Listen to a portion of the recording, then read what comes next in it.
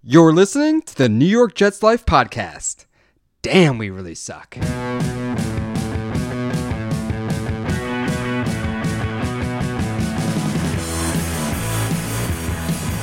Hello everyone, this is Chili the Beast from Jets Life Radio, Jets Life podcast. Straight off another loss on Monday Night Football after our back-to-back second Monday night game versus the Dolphins. Oh man, lots to talk about. First off, Jets Life. You may notice us from Facebook and Twitter. Very active on Facebook. We are fans preaching to fans. So, Jets Life, like our logo says, by fans, for fans. Telling you the truth. Tell you how I feel. Jet fan for life. Jet fan always, forever. You know, just average guys here. Telling you how we feel. Hopefully you feel the same. You probably do, especially after this season. 2-10. Not good. Worst season under Rex Ryan ever as a head coach. Worst season since Rich Kotite era. Worst part about it is we're not even the number one pick. We're going to be in that 5 spot as we speak right now. 4 games left to play this season, and the 5 spot, 2-10. Well, the bright spot is there is teams out there that are worse than us. Hey, the Giants lost to the Jags this week. How much worse can it get? All right. We're going to start the day off, this podcast off, with 277 rushing yards. If I told you that a team was going to get, the Jets were going to get 277 rushing yards in the game, you would think we're going to win. Shit, I would think we're going to win. 277. That's a lot. 105 from Chris Johnson, who, where has that been all year long? 62 from Ivory. Percy Harvin getting rushes. John Connor getting rushes. Geno Smith using the legs. End arounds. Greg Salas on an end around for a touchdown. The problem with 277 rushing yards is we only totaled 326. 16 pass attempts for 49 yards. I think the game plan was awesome. Russ knows his fate. Morningwig knows his fate. This coaching staff knows its fate. These guys wanted Mike Vick to start. For the sake of their jobs, for the sake of their fans. Rex, team guy. But you have to understand management. They want to see what they got out of these young players. Now, a lot of young players played in this game, but they wanted to see Geno. We all know Geno's done. We all know Geno's not the answer. We all know that he's never going to be the answer. But they have to see what they get out of him. I get that. But when the coach doesn't want to do that, doesn't trust the guy, this is the kind of game plan we're going to get. They didn't trust Geno. He only threw the ball 16 times. The plan was to run. This game plan was a big fuck you to John Idzik and to tell Woody Johnson how you really feel. And hopefully Woody Johnson noticed. They made him start Geno Smith, and Rex let him know that, okay, we'll start him. We're not going to let him do anything. I don't trust the dude. He sucks. He's not an NFL quarterback. So we're going to run. 49 attempts for 277 yards. Now in Geno's defense, 16 attempts. He missed a lot of open receivers like he always does. His 2 turnovers, one was handing the ball off. It slipped out of his hand. It looked like he was trying to pop it. The guy's a turnover machine.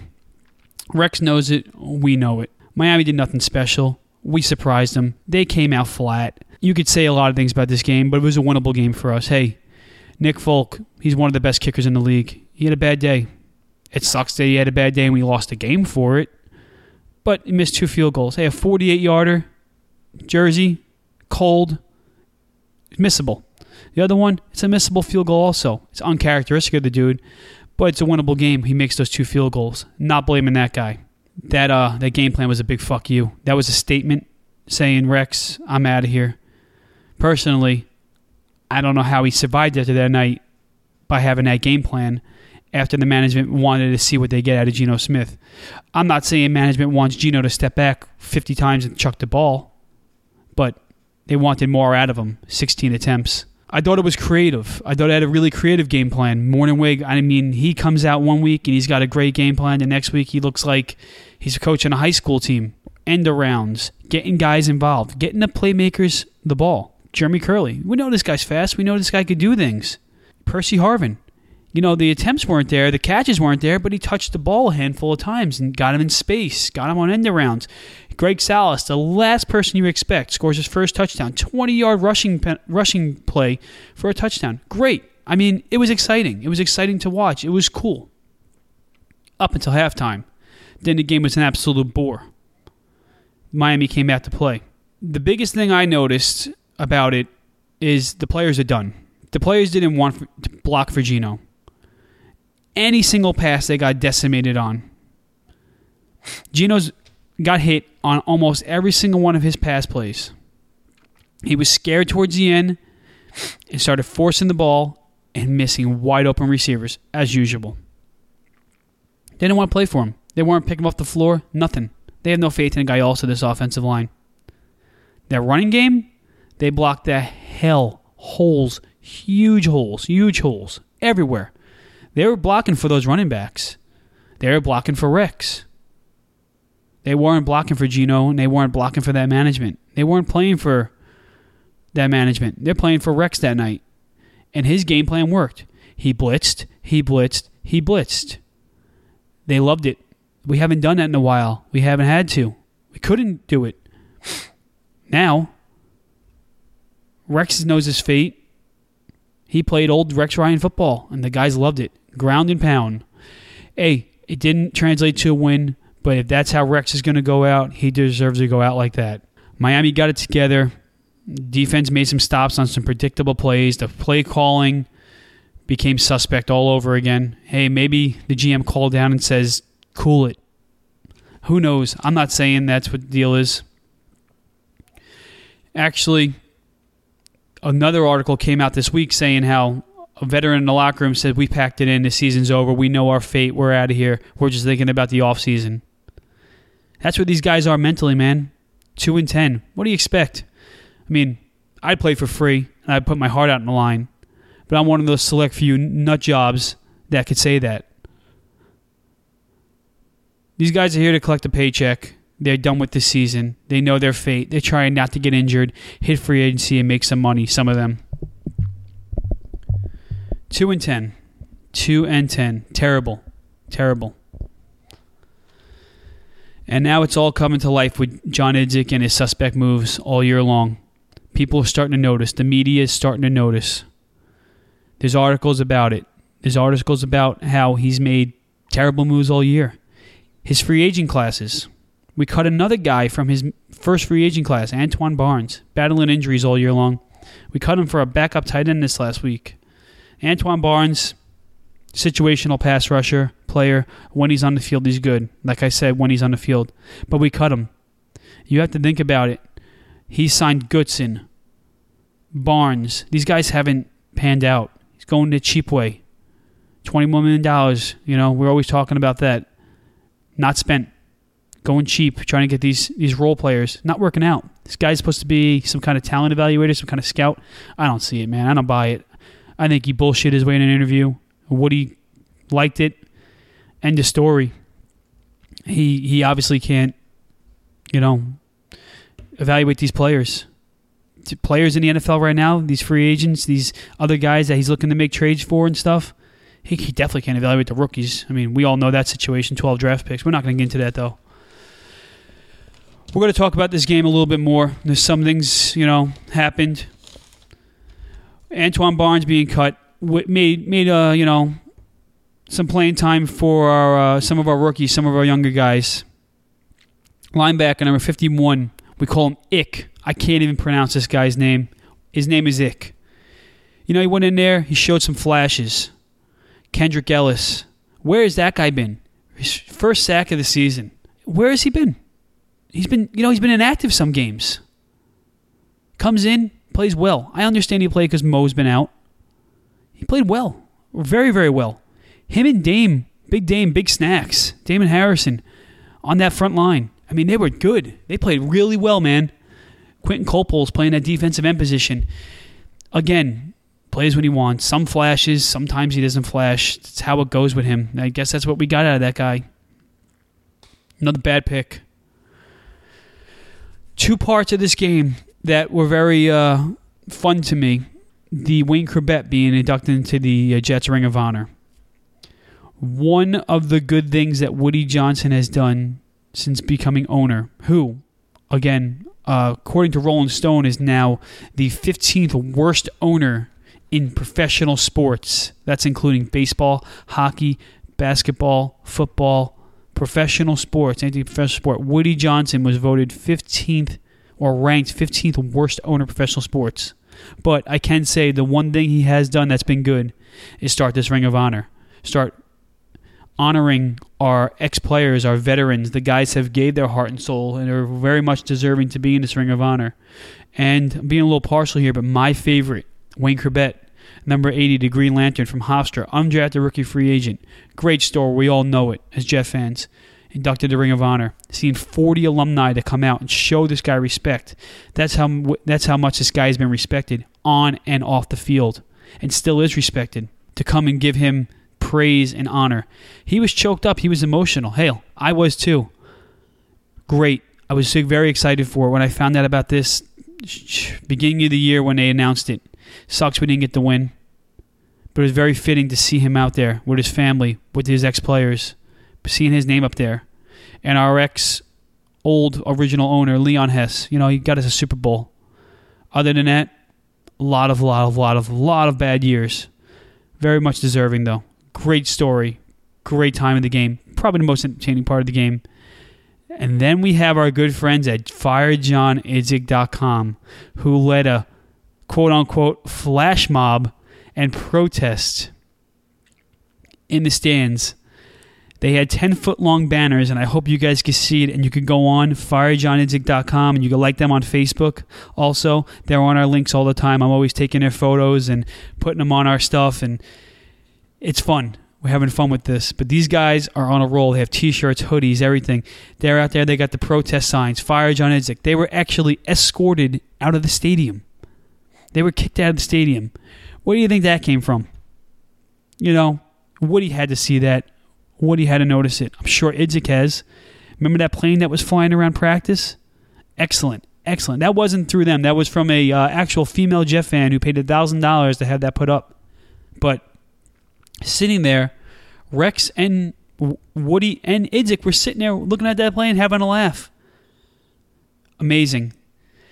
The biggest protest of them all, and which really should have gotten Woody's attention, is that the stadium was like a third full, maybe half.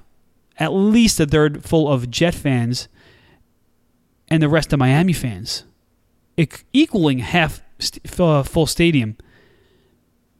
There was reportedly over 400 tickets on StubHub for less than $25 to a Monday Night Football game. To watch your favorite team play at home. Less than $25 for a Monday Night Football game. Those are the games that I want to go to.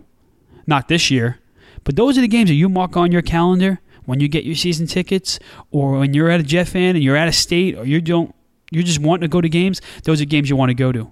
Not to see a 2-9 team play and become 2-10, but that's what should have got him. That's where it hits Woody the hardest, the pocket.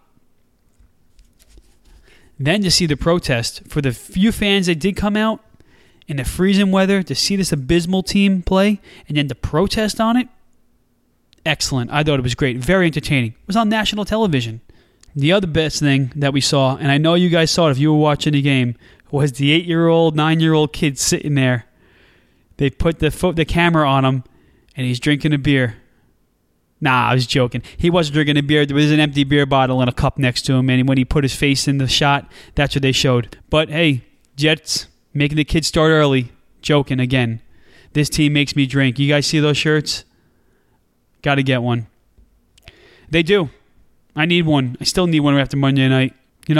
Back to Geno Smith. Back to the game plan. You got Eric Decker, our big prized free agent signing. He's matched up against a guy. I don't even know this dude's name. He was signed Tuesday to the active roster, and he's starting. Very similar to our cornerback situation, which is pretty comical. But we didn't take a shot at this dude all night long. With our number one, quote-unquote, number one receiver, who was our biggest free agent splash in years. We don't take a shot at him? I know that game plan was what it was, 49 attempts, a big fuck you to the general manager and to owner John Idzik. I mean, general manager John Idzik and owner Woody Johnson. But you got to take a shot. That's how you know that Geno's done. They didn't trust him. They didn't trust him at all. I mean, it just shows, again, that on that final drive when he's forced to pass. Now, again, like I said, it's not all on Geno. You know, you run the ball all game long, and in the final drive with a minute and 50 left or something, you tell the guy he's got to pass 10 times to get down and score and get you in field goal range. But again, a terrible throw. Triple coverage, forcing the ball into there. Cumberland, trying to make a play on it. Defensive back makes a play on it. It gets deflected. But triple coverage. Go through your progressions, go through your reads. Earlier in the game, we're going to touch on this. Guy can't read a D. He still can't read that D. Overload blitz. I remember it. To our left side, which is Miami's right side. You could see it coming. Plain sight. No audible. No audible to the other side, the opposite side. And we run right into it. Happened numerous times. Every single pass play. Our passing downs. We know it's third down. They know we're going to pass. We have to. It's 3rd and 8, 3rd and 9, 3rd and 10, 3rd and 15 because of the undisciplinedness of our offensive line again and some other times. But you have to audible. It just proves the guy can't read a defense. Reportedly, now you guys all know this, that Geno wasn't announced in the pregame presentations. New York Jets in the pregame presentations announced their offense. You know how that goes. Each player gets to announce. Everybody cheers. Reportedly, Geno came to the public address announcer or whoever it may have been and said, I would not like to be announced with the starting offense tonight because he was afraid of being booed by our home crowd. Oh, he would have been booed in those pregame announcements. He knows it. He sees the writing on the wall. He's done in New York. We don't know who our coach is going to be or a GM. Hopefully a new GM. But, I could hopefully say he's done in New York. He didn't want to do it. There's a rumor out there that management came and said that Geno is not going to be announced because they're trying to take pressure off themselves and they don't want to hear this booze. They want to see roses and everything be all peachy, and when in all reality, we have a debacle on our hands. Well, this week we're done with this game. I'm done with it. I'm over it. 2-10 again. 5th spot so far in the draft. This week the Jets head over to Minnesota. Outdoor stadium. Minnesota Vikings playing pretty decent football. Had a win last week. Getting it done with a rookie quarterback. They struggle too. They got some pieces that, don't work well for them. And they're in a rebuilding phase also. We go out there, believe it's a 1 o'clock game. Outdoor stadium, playing a college venue since their stadium is being built. So we'll see. It's going to be cold. I don't know about the rest of the weather. But we'll see what they do. We'll see if the game plan is going to be like. It's a winnable game. It's one of those games when you get the schedule beginning of the year and you see the Minnesota Vikings, knowing they're rebuilding, that's a winnable game. It's a game we should win as a franchise. 8-8 last year. Only going to get better, right? Now, I'm not so sure. But definitely a winnable game for this team we have. We'll see what the game plan is going to be. Apparently, Geno's starting again. So, look for more ground and pound. I put a post out on our Facebook page this week saying if you have any questions, comments, concerns, and we'll try and address them on this podcast. Well, I got one. We're relatively new. We have 1,600 likes on Facebook. So, John Caro, one of our guys, he's actually active on our posts. It's good. So, hey, John, here's your shout out. He wants to know who we think would be a good fit for GM and coach John, I mean, I'm just a dude like you, but anyone, right? Anybody. I mean, I think the Jets have to go on the offense for coach. We have to do something. All this talk with Harbaugh, the trade, I don't know too much about that, man. I mean, if we get him cheap or as a free agent or Miami, San Francisco cuts him, I don't want to do a trade. I definitely wouldn't give him one up for him or a 2 or a 3. Maybe they wait it out. I think we need an offensive coach. We need someone to develop quarterback, someone that knows what they're doing. GM, you got me, dude. I mean, I'm looking at teams that constantly win, winning traditions, winning players. I mean, a young guy, a very good scouting background, like John Idzik was supposed to be. These Pittsburgh Steelers, they've been winning forever. They win with shitty teams. They've been winning forever.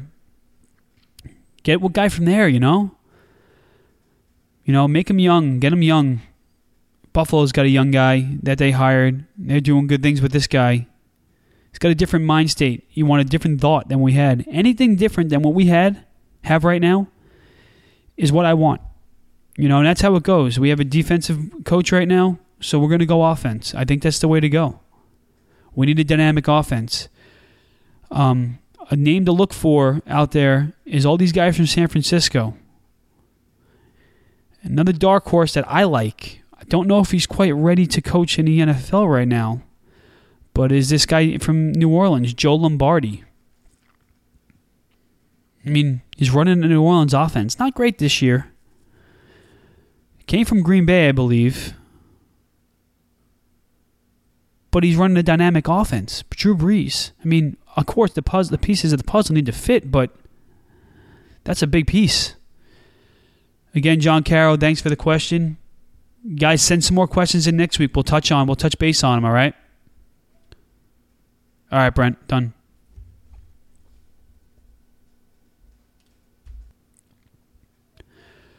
We're going to try and do these podcasts on a weekly basis, so look for us on our website. Again, I'm Chili the Beast, Staten Island, New York, Jets fan for life, for Jets Life podcast. By fans, for fans. You like us on Facebook, like us on Twitter. Read our articles, bro. They're good. It's what real fans want. Again, like us on Twitter, like us on Facebook. Thanks for listening to the New York Jets Life podcast.